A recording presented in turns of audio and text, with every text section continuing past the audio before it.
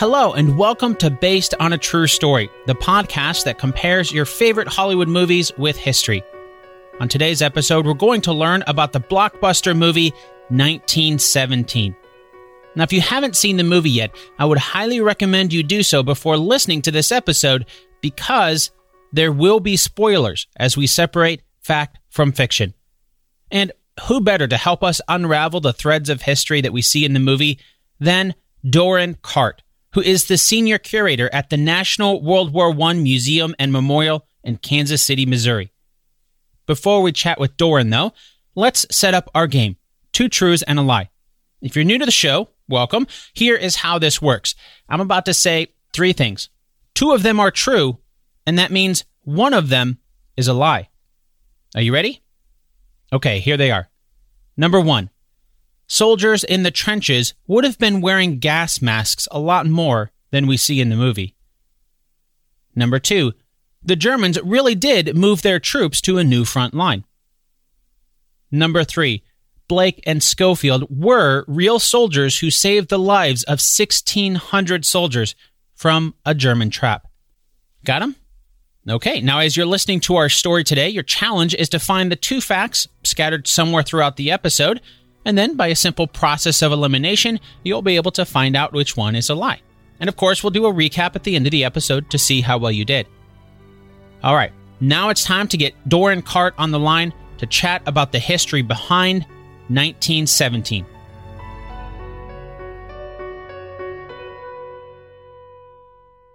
At the very beginning of 1917, we see the date of April 6th, 1917, but they don't really give us a lot of context for the war up to that point. We know from history it started in 1914, so it had been raging for about 3 years by the movie's timeline.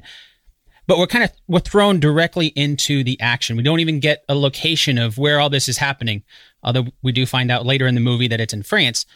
But before we get into some of the details in the movie, can you give us a little historical context of what was going on during the war up until the timeline of the movie in 1917?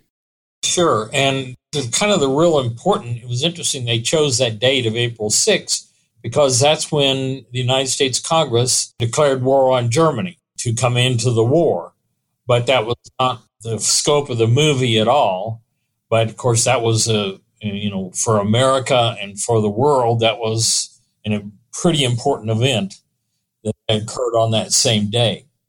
But of course, you were right, fighting on the Western Front, which is where this occurs, really started in August of 1914. And by April of 1917 had been really several years of not a whole lot happening other than people dying and, creation of some new types of weapons, especially tanks on the British side. And there was a whole lot happening in the world besides just trenches on the Western Front. I think the real cataclysmic event of 1917 are, of course, the Russian revolutions. Most people just say the Russian Revolution, but actually there were 4 of them in 1917. And this really affected not only the war on the Western Front, because once the Russians basically left the war, it allowed more Germans to come from the Eastern Front to the Western Front. It also signified the loss of a huge nation in support of the Allied effort. And so Russia, by April of 1917, was already in turmoil and would really not be able to contribute much to the effort after that, although they did do some fighting, especially against the Austrians on the Eastern Front. And this was a time when it was really in full force, a total war, because the Germans were bombing civilians in England with not only the Zeppelins, but also with heavy bombers by this time. The unrestricted submarine warfare was declared again in February by the Kaiser. And this was one of the reasons that led to America's entry into the war. And so that was primarily one of the most important things of this time, was this unrestricted submarine warfare, and especially how it was affecting the shipping of materials and men and food and everything to the Allied countries from the United States.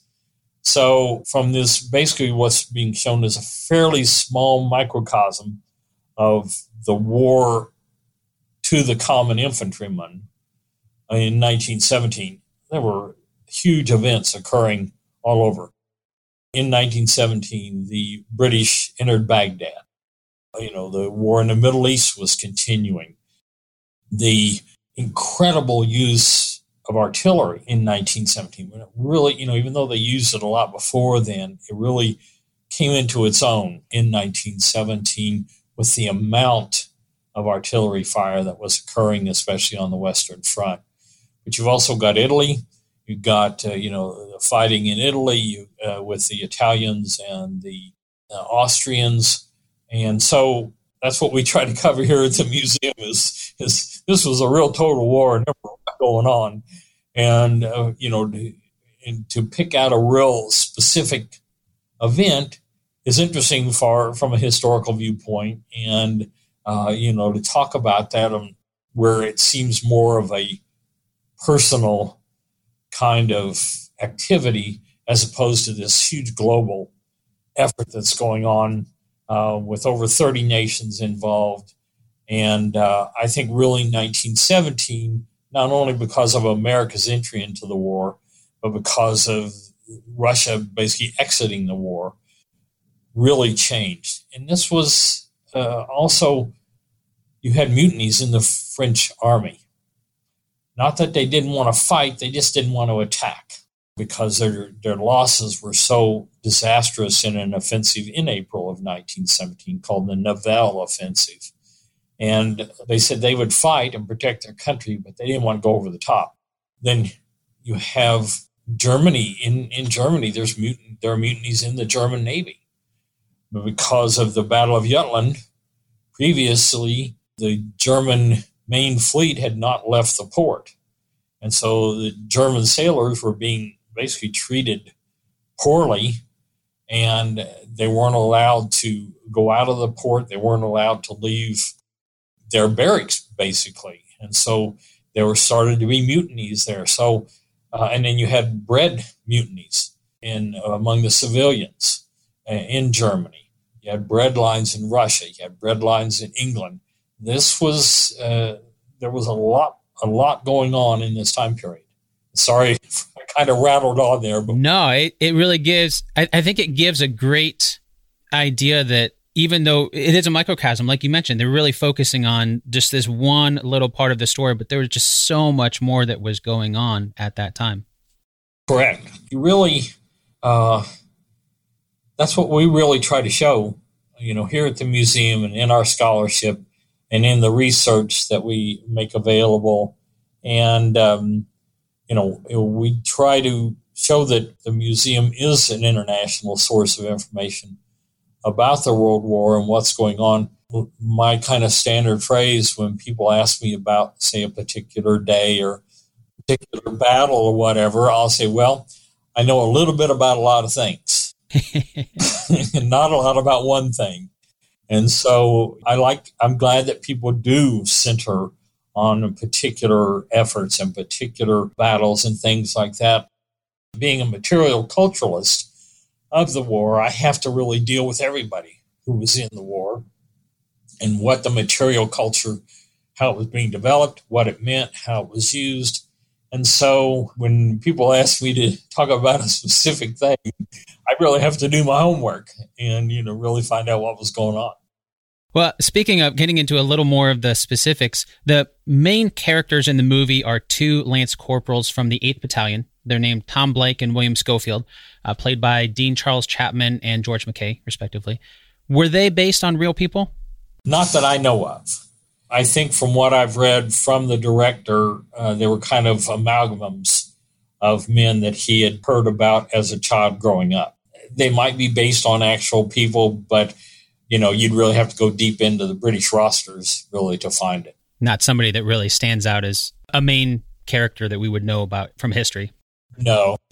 Because usually when you get that kind of notice, they've been awarded like the Victoria Cross or, the Military Medal and things like that. And I don't think he really meant for them to be standouts kind of thing. It was just, these were two ordinary men thrown into an extraordinary circumstance, which I think really goes to the whole statement about World War I. These extraordinary men and women who were thrown into incredible circumstances way beyond their control. And how did they react to this? How did they survive or not? And how did they really think about what was going on around them? Yeah, it's like you're saying, there's a lot going on, and all the way down to these little individual storylines. Well, I don't think they're little, but I think they're more personal. Yeah, that's a good way to phrase that, yeah. The weather's getting nicer, which means now is the perfect time to plan ahead for summer fun. Personally, I'm hoping to be able to visit my family this summer, and that means booking flights as soon as possible before the prices go up. And now you can help ensure your money is there when you need it with today's sponsor, EarnIn. Just download the EarnIn app, verify your paycheck, and watch your earnings tick up as you work. Access up to $100 a day and up to $750 per pay period, so you can start making your summer plans now. It's free and easy to get started. Download EarnIn today, spelled EarnIn, in the Google Play or Apple App Store. When you download the EarnIn app, type in True Story under podcast when you sign up. It'll really help the show. True Story under podcast. EarnIn is a financial technology company, not a bank, subject to your available earnings, daily max, pay period max, and location. See earnin.com/TOS for details. Bank products are issued by Evolve Bank and Trust, member FDIC. Thanks, EarnIn.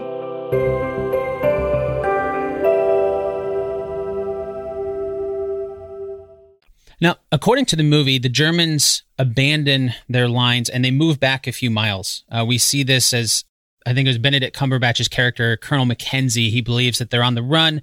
They're planning this massive offensive to finish the Germans off once and for all, is the implication that we get. Of course, little do they know that the Germans have retreated on purpose and they laid a trap for Mackenzie's men. In the movie, we see this from General Aaron Moore. He's played by Colin Firth. And he says that they found out that it was a trap thanks to some aerial photographs of the Germans' new line, but they can't communicate by phone because the lines have been cut by the Germans as a parting gift or as they're retreating, right? So that's what sets up this. Okay, a message needs to be delivered from General Aaron Moore's position to Colonel Mackenzie before he launches the attack the next day. In the balance, we have, I think we've seen this with a lot of the marketing materials, the lives of 2 battalions or about 1,600 men in the hands of the success of this mission from just 2 men. Of course, one of them, bring it back to a personal level, one of them is one of the messenger, Tom Blake's, his brother. So it's a personal mission for them as well. Is there any historical truth to that? Well, it's not necessarily saying is it true, it's how is it interpreted. So like the Germans never acknowledged that they were in a retreat. They were in a consolidation of their troops along what they called the Siegfried Line, and the Allies called it the Hindenburg Line. And basically, they were just going into a better position where they'd already created a lot of concrete emplacements, fields of fire for machine guns, open areas for artillery fire. And so in all the German accounts that I've read about this, they never said they were retreating, so there again is an interpretation, and that they were moving into a better position because they really kind of felt that they were too far extended. Now, whether this could be perceived as a trap in this retreat, very well could have been perceived as that, and especially because Germans, when they had real positions, like are shown in the movie, they want to abandon them because they built good positions and they were defending Germany. Their back was the fatherland. Then the Allies looked at this consolidation and they said, oh, they're retreating. And they're retreating to the Hindenburg Line. And this probably was true on their part. That's probably exactly what they thought was occurring. And they did have aerial reconnaissance. Of course, had been in use from the very earliest part of the war in 1914. That's what airplanes really started out being, were for reconnaissance and for photography of primarily where the enemy artillery positions were at, because that's what was important. And so, in all likelihood, an aerial photography over this area would show them that these positions had been abandoned. And troop movement would be kind of hard to see unless it was in truck trains and that kind of stuff. And, larger groups, just a body of men moving would not be as easy to photograph because the plane goes over pretty quick and they're snapping the pictures and relaying this information back. But there again, in looking at and we watched the movie here in a preview a couple of weeks ago, it is a dramatization of things that were occurring and had occurred during the war, primarily seen from the British point of view. And so that was my viewpoint, that it wasn't a documentary. It was a dramatization of similar events that occurred on the Western Front during the war.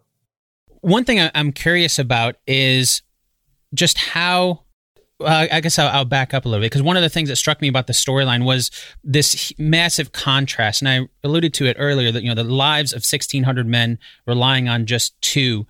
And there's one line of dialogue from the movie that stood out to me to explain this.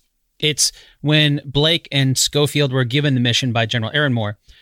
They ask, is it just us? It's just the two of us? And General Ehrenmoor replies with a quote from Rudyard Kipling. I had to look this up afterwards where that was. Down to Gehenna or up to the throne, he travels the fastest who travels alone. So just the idea of relying so many lives on so few in order to save time. Do we know of any stories where something like that might have happened? There again, it's very possible. Generally, when communications like this had to occur, there were soldiers specifically dedicated as runners that would deliver messages. So they did and, could travel in pairs in case something happened to one of them, the message could get through. The thing with World War I communication is that primarily it was done by telephone. And the telephone wires tended to be cut by artillery fire.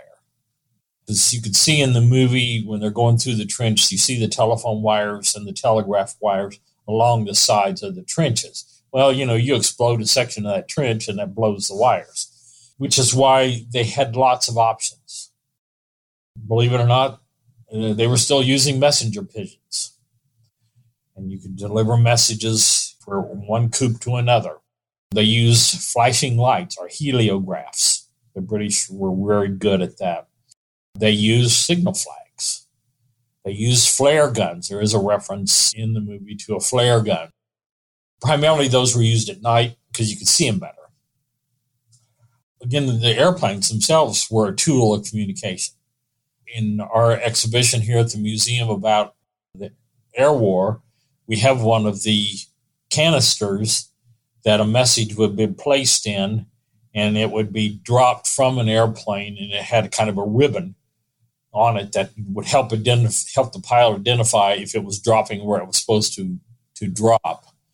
And generally, wherever the higher command was, they were close enough to the airfields that they could send messages that way. And so you could consider that an individual basically delivering a message. So there were a lot of different ways of communicating. And if all of them failed, then you had your runners. And they were lightly equipped. They could read maps. They knew where the locations were at and things like that. And they were generally of the non-commissioned officers, like the lance corporals, are above because they had more status when they were received where they were going to. And so all those things are feasible within the context of the movie.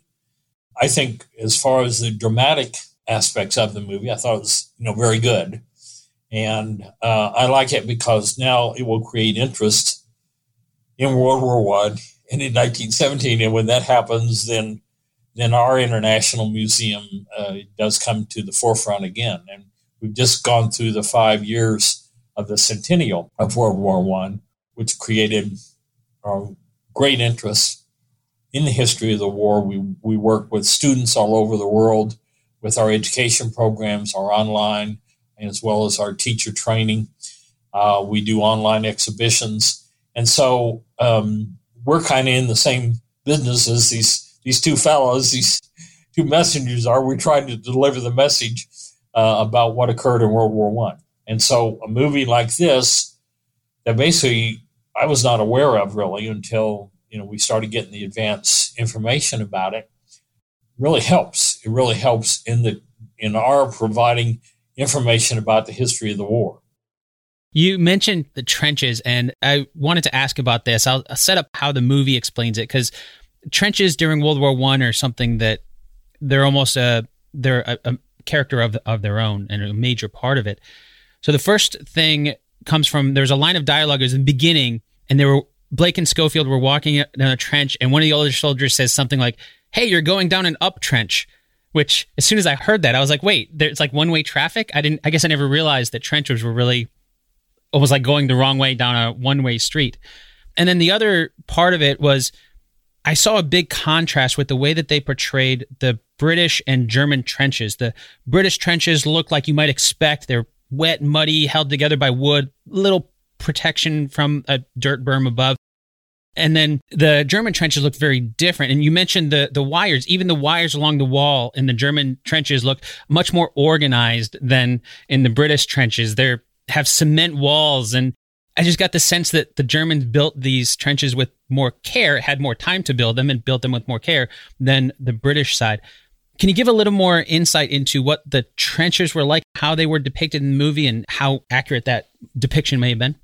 Sure. That's probably two things that people, they don't know a whole lot about World War I before they come to the museum. And when they leave, they know a lot more. But when they come, they know about trench warfare.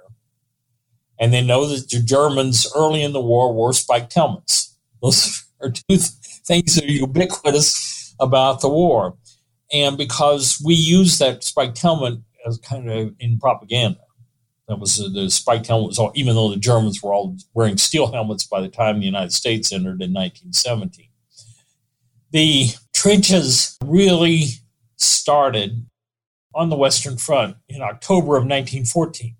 And quickly, the German engineering was better. The British and the French, they didn't want to build trenches because they thought it showed they were on the defense, and they always wanted to be on the offense. But by 1917, you had to have a whole network of trenches. And like you say, the up trench and all that. Well, there were layers of trenches from the front line where they would attack from.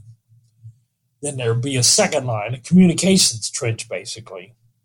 And then there'd be trenches for bringing up supplies, food, that kind of thing. Then there'd be latrine trenches, which you had to have those. And then you'd have, in some places where you had enough room, you'd have even rest trenches. And so even though they tended to be built more in haste than the German trenches were, they still were engineered. In other words, they knew how to build them, where to place them. The other thing about where they were fighting in northern France and in Belgium was we're really below sea level. You dig down, you go down 6 feet, you're under the water basically most of the time. This is when this term duckboard came into use, and these are they look like closely boarded ladders that are laid in the bottom of trenches so that you can walk upon them and not disappear in the mud, because people did. They did disappear in mud. So the saying was that it was so wet that ducks even needed something to walk on, so they had the duck boards. And, that's a legend, that you can't really find that written down any place. And then conversely, and of course, going back to this point, the British and the French always planned on attacking. They didn't plan on staying in trenches.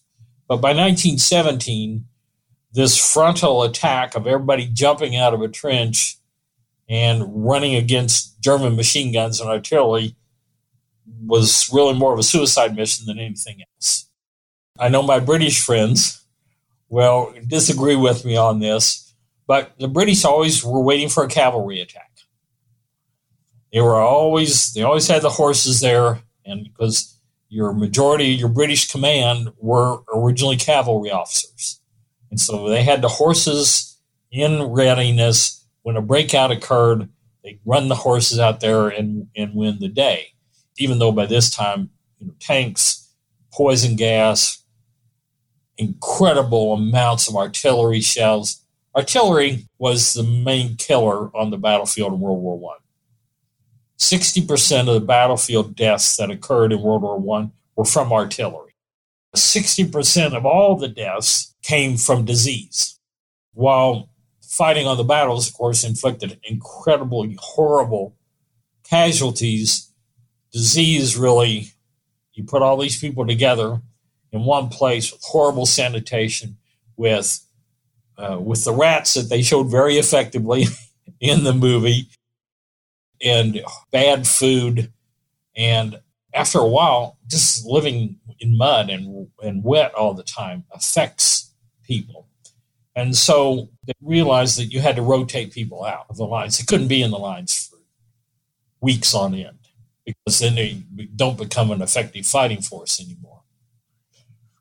The Germans, however, really had to bring all their support and their supplies from Germany. Whereas, like the French, they were in France. They could, call upon, train their people, move them up into the trenches whenever they wanted to.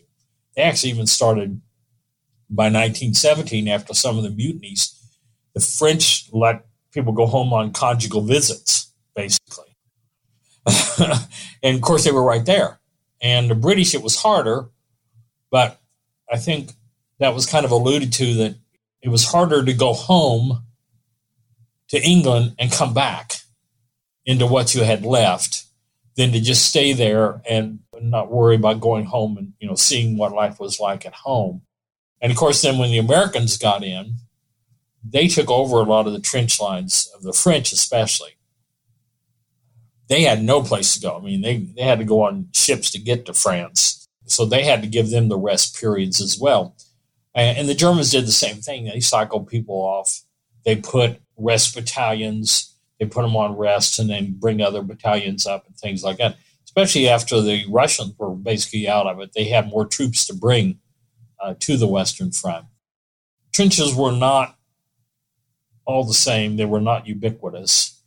They were known throughout the world because at this time you had reporting, you had movies, you had photography that was printed almost immediately.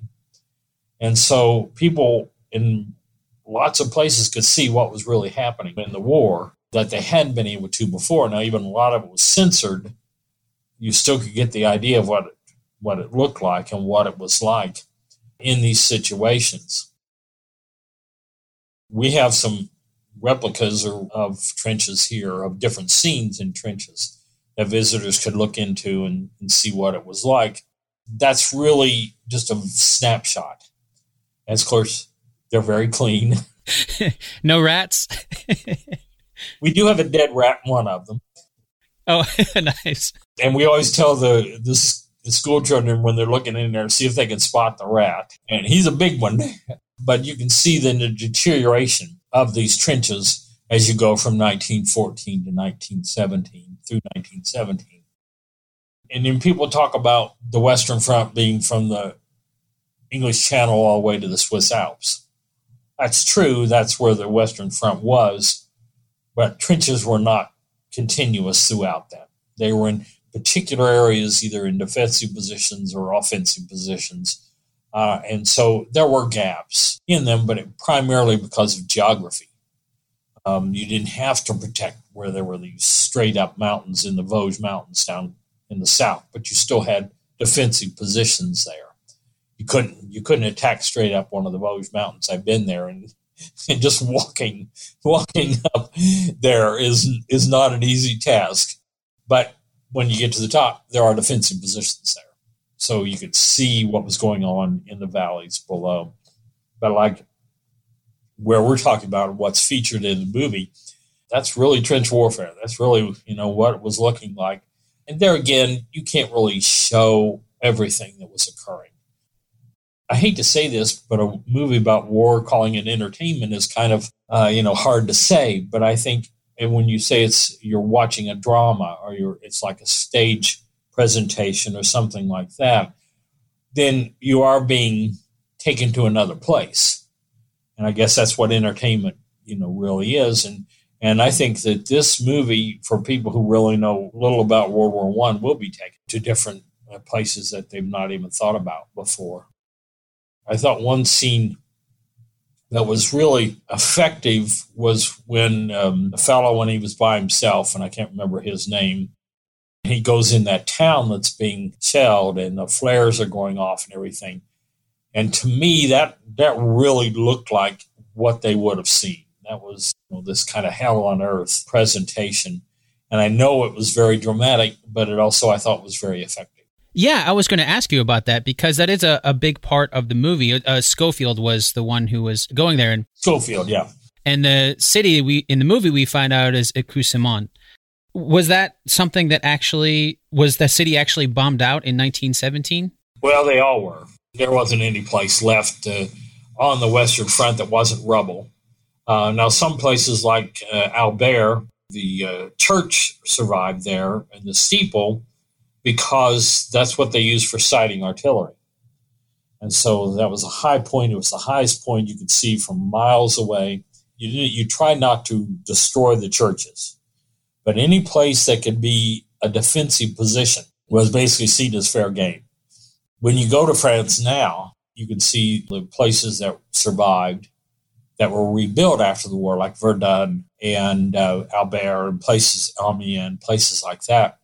But there are some places where there was just nothing left. They're called ghost villages. They have signs out there and said, this is where the village of whatever used to be. That happened throughout in Belgium, in northern France, on the Eastern Front, in Russia. In some places, the troops actually pulled them down and used them for building their trench systems. And civilians were gone. There were no civilians in these areas. They basically had gotten out in 1914. Sometimes they got trapped there if they'd gone back for something or whatever. But there was very little left other than rubble. And when you go through these beautiful French villages and stuff today, that historically they were there, but they've all been rebuilt. They built them to look like the village that was there, but yeah, pretty much everything like that was gone. Wow.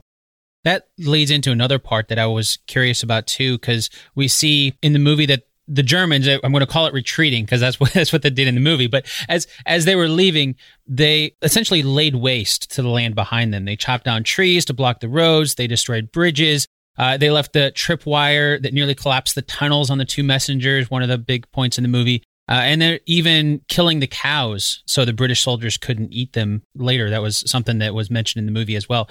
Did the Germans really lay this path of destruction as they were retreating? If they were able to. If they were not under constant air observation, if they were not under attack from the air, from artillery, they would block roads and destroy bridges.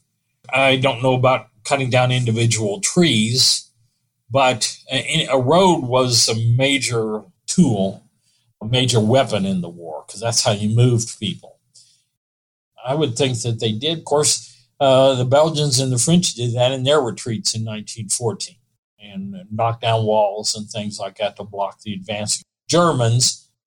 It occurred as far as it occurring in that particular area. I'm not familiar, with that. But yeah, sure. And bridges especially were always something that you could either use or you had to destroy it, one of the two. And you couldn't just leave a bridge stand because that's how you transported. And then when you got in, you collapsed trenches on themselves. Objects were wired with booby traps that were seen as kind of souvenir kind of things, particular weapons, food, things like that.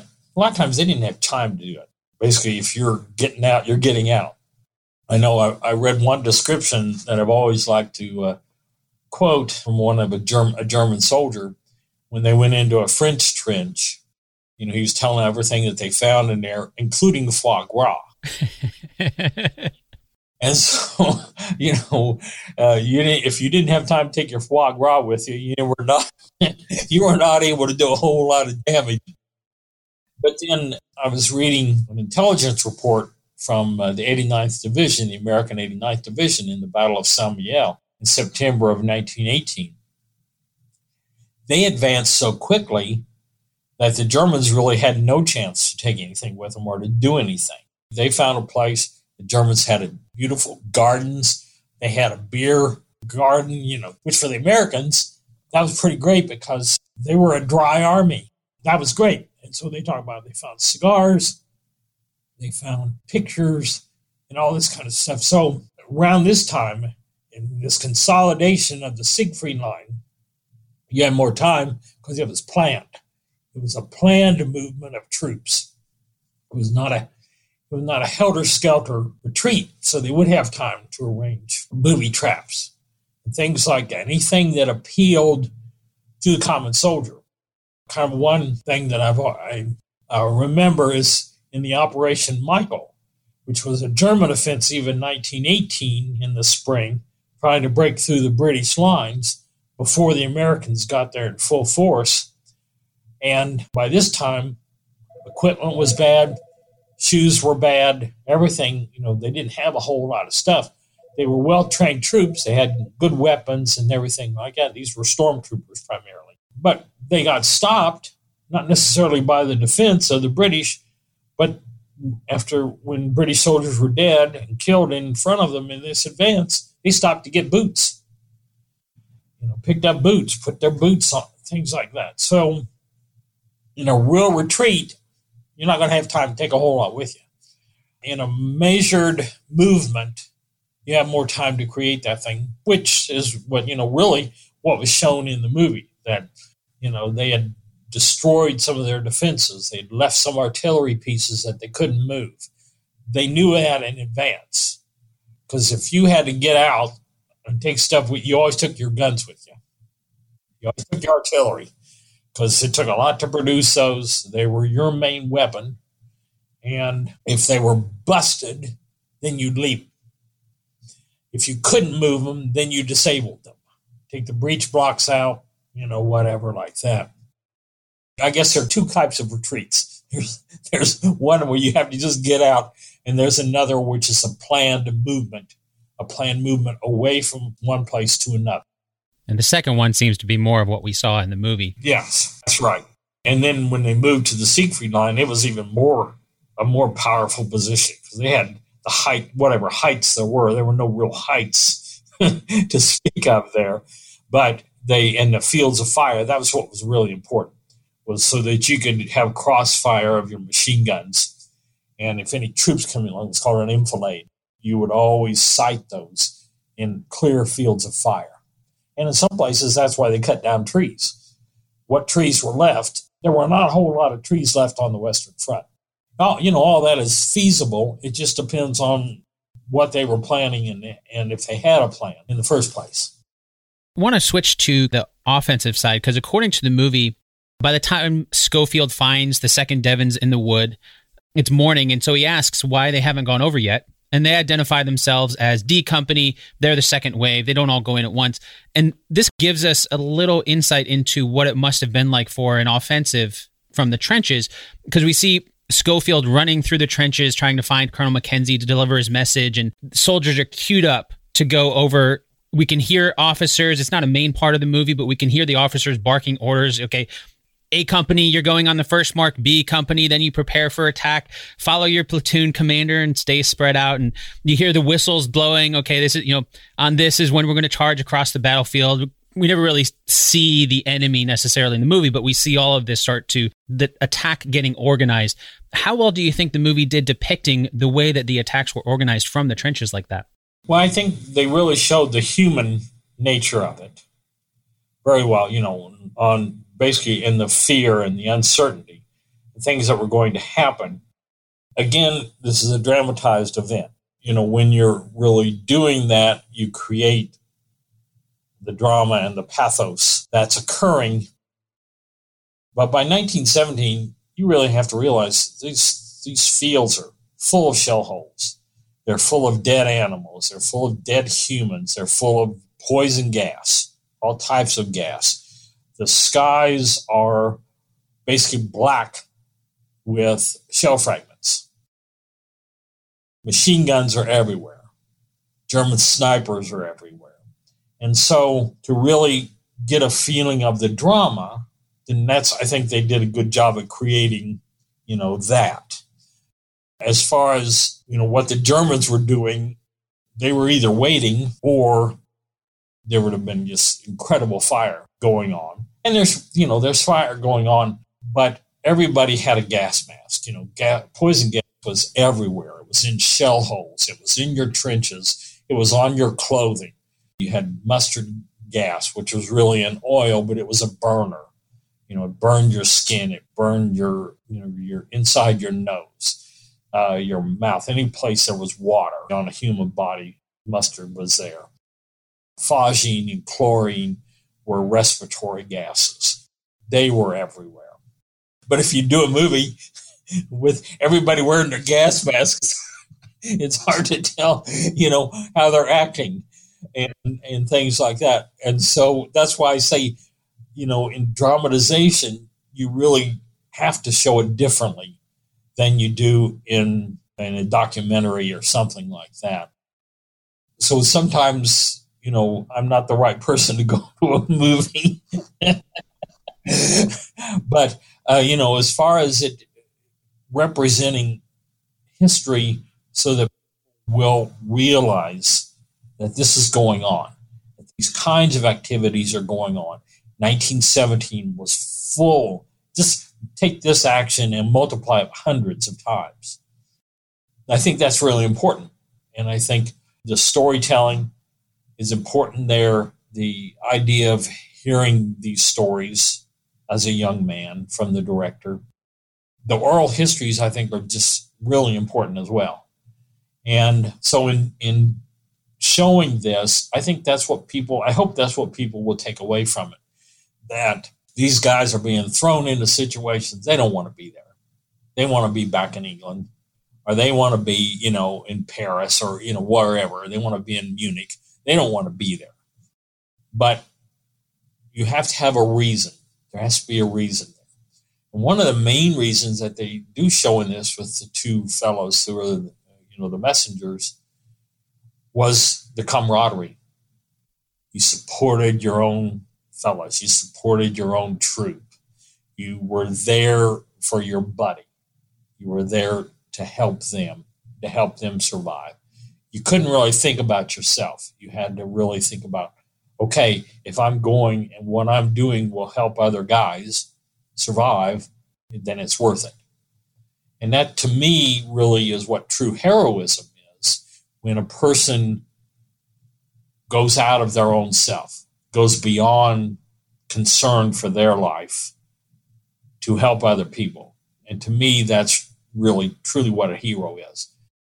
We use the word very loosely nowadays, and I think it applies in a lot of instances, but to me, it always means that you have to go outside of yourself. You have to go beyond what will occur to you. And so in this movie, you see that with these fellas. And one of them unfortunately dies in the quest, and another gets through. And to me, I think that's really an important part of the story, because they don't want to do this. They're scared. They're hot. They're dirty. They're hurt. He, tears his hand on barbed wire, but they realize if they do what they've been asked to do, and they were really asked, they weren't really commanded to do this, then that makes their quest more important, I think, because, they didn't have to go. You didn't really see them ordered up the chain like everybody else would have been. And so they take it seriously. One, because he's brother. The other, because this is his comrade. He's going with his comrade. He's not going to abandon him. Then he doesn't even abandon the fellow who's killed in making connection then with the brother. The quest to him then is complete. It's a good story, and you can see it. You can see in a lot of movies that where you have this kind of task, or I like to call it a quest. They had that in this movie. And if you say, okay, well, this is based on somebody, or this is based on stories or whatever, that's great, because you're still being affected by what human beings can do in extraordinary circumstances.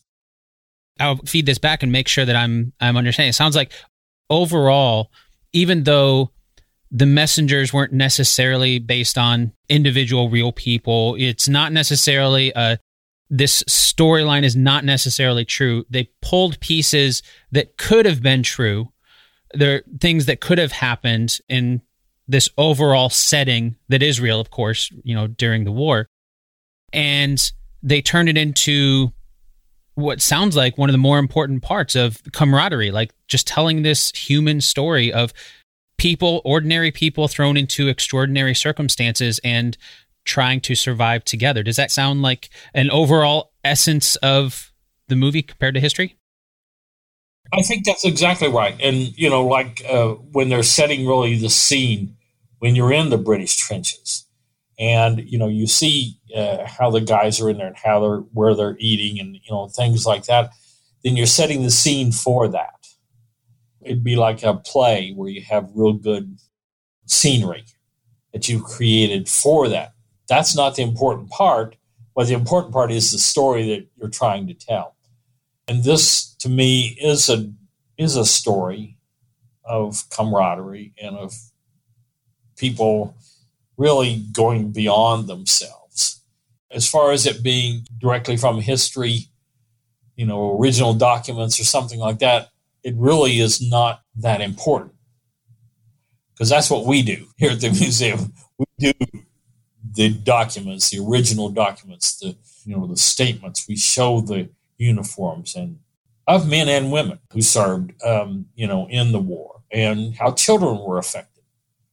Children as refugees, children under bomb attacks, children picking up, gathering peach pits in the United States, which were then made into charcoal, which were put into the gas mask filters because they knew that they made the best filtration system. There's thousands and thousands of stories. And this is one good story that they were able to tell. And he based it on his own life, the director, Sam Mendes, on his life. He kind of did what we'd all like to do.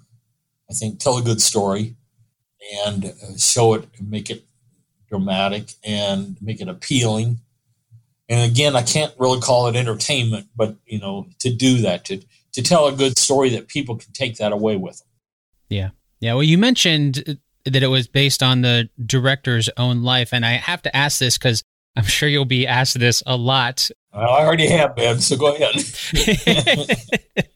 At the very end, we do see the name Alfred Mendes from the 1st Battalion as the grandfather of the director.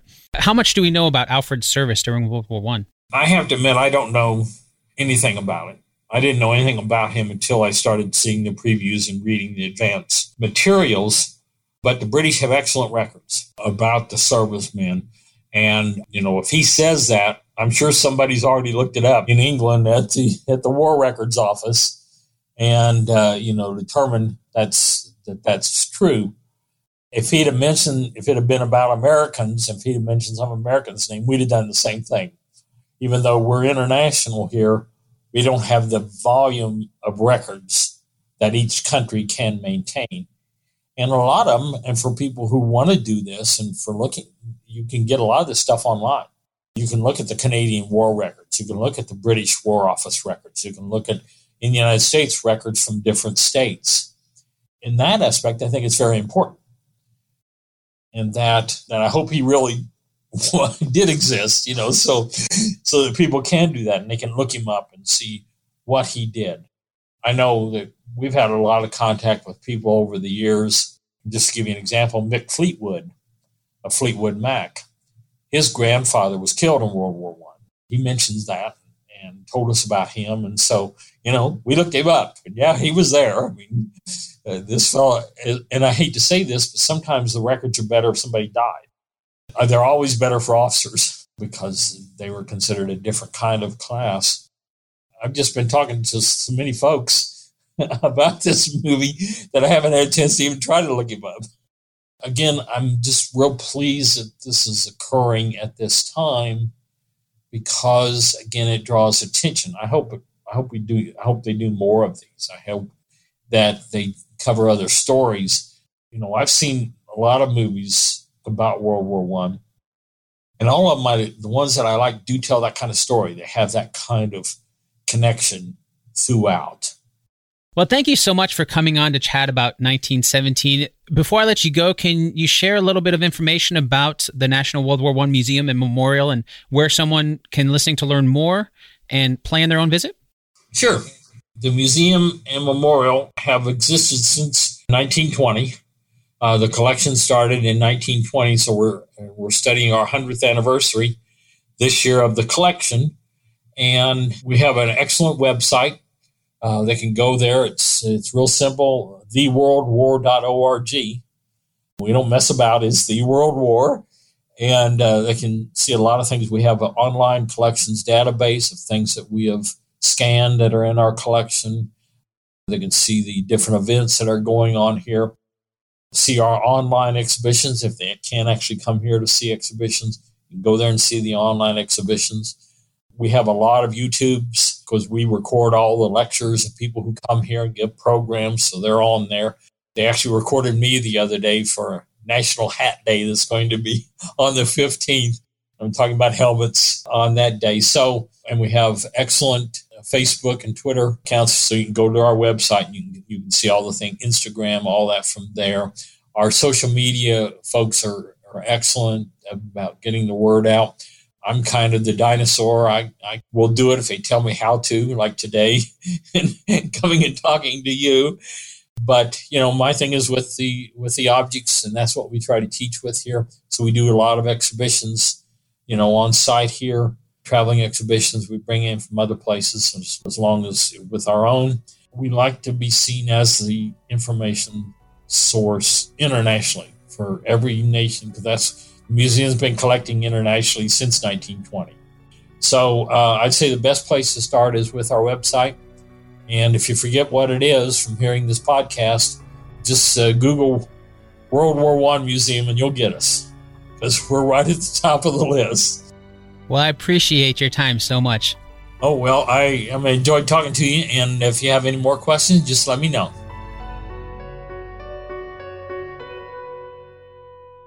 This episode of Based on a True Story was produced by me, Dan Lefebvre. I'd like to thank Doran Cart for his time, as well as the National World War I Museum and Memorial for their efforts in keeping these stories alive. If you want to learn more about the true history and even more stories from World War I, go visit the museum if you can. If you can't, at least head to their website to learn about some of their online educational materials that Doran talked about at the end there. You can find their website at theworldwar.org. And of course, if you're driving or unable to head there right now, I'll make sure to add a link to their website in the show notes for this episode, as well as on the show's home on the web, basedonatruestorypodcast.com. Okay, now it's time for the answer to our 2 truths and a lie game from the beginning of the episode. As a refresher, here are the 2 truths and 1 lie. Number 1. Soldiers in the trenches would have been wearing gas masks a lot more than we see in the movie. Number 2. The Germans really did move their troops to a new front line. Number 3. Blake and Schofield were real soldiers who saved the lives of 1,600 soldiers from a German trap. Did you find out which one is a lie? Let's start with number 2. That is true. Even though the Germans never admitted to it being a retreat, they did consolidate their troops to a new front line, similar to what we see in the movie. That brings us to number 3. That is the lie. Blake and Schofield might have been based on the stories that director Sam Mendes heard about from his grandfather as he was growing up, But, as Doran explained, they're not people that we know from the historical record. Instead, they're supposed to show something that did happen during World War I. Ordinary people cast into extraordinary situations. That means that number 1 is also true. As Doran explained, because of chemical warfare, by the time 1917 rolled around, most soldiers in trenches would have been equipped with gas masks. But, of course, that makes it hard to see the actors' faces and it doesn't make for a good visual for the movie. That just about wraps up our time together today. Before we go, the last thing I like to do on each episode is share how much time and effort went into creating this episode. I know that's not something most podcasts do, and that's exactly why I'm sharing this information. If there's one thing that is surprising to most people who are new to podcasting or who have never created a podcast before, they just listen to them, it's just how much time goes into creating them. So I figure maybe if you find out more about how much time and money goes into creating podcasts like mine, then maybe you'll start to appreciate all the podcasts you listen to for free just a little bit more. With that said, today's episode took a total of 27 hours to create and cost $41.40 in out-of-pocket expenses. And as I always do, I want to make it clear that time and cost is only my time for this one episode.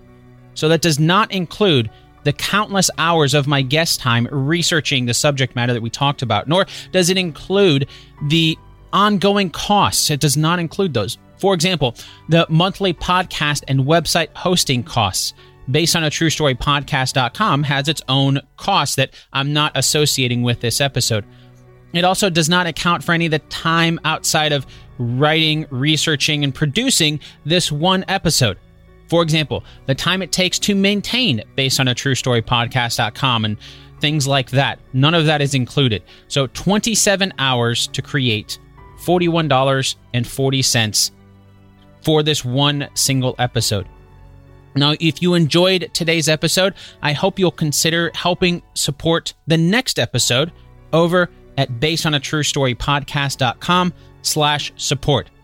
And as a little bonus, if you do, you will get access to hours of exclusive content on the producer's feed. We're up to almost 40 minisodes that talk about how completely fictional movies depict history, and even more exclusive content. It's all just a way of saying thank you for helping me keep the lights on here at Based on a True Story just a little bit longer. Now, if you're not able to support the show monetarily, no problem at all. I'm happy that you've given me some of your precious time over the last hour or so, and I hope you've enjoyed this time together as much as I have. In the meantime, if you'd like to add to the story, hop onto the Based on a True Story Facebook group, or you can reach out to me directly on Twitter where I'm at Dan Lefebvre. That's DANLEFEB. And if social media isn't your thing, you can always shoot me a good old-fashioned email at dan@basedonatruestorypodcast.com. Until next time, thanks so much for listening, and I'll chat with you again really soon.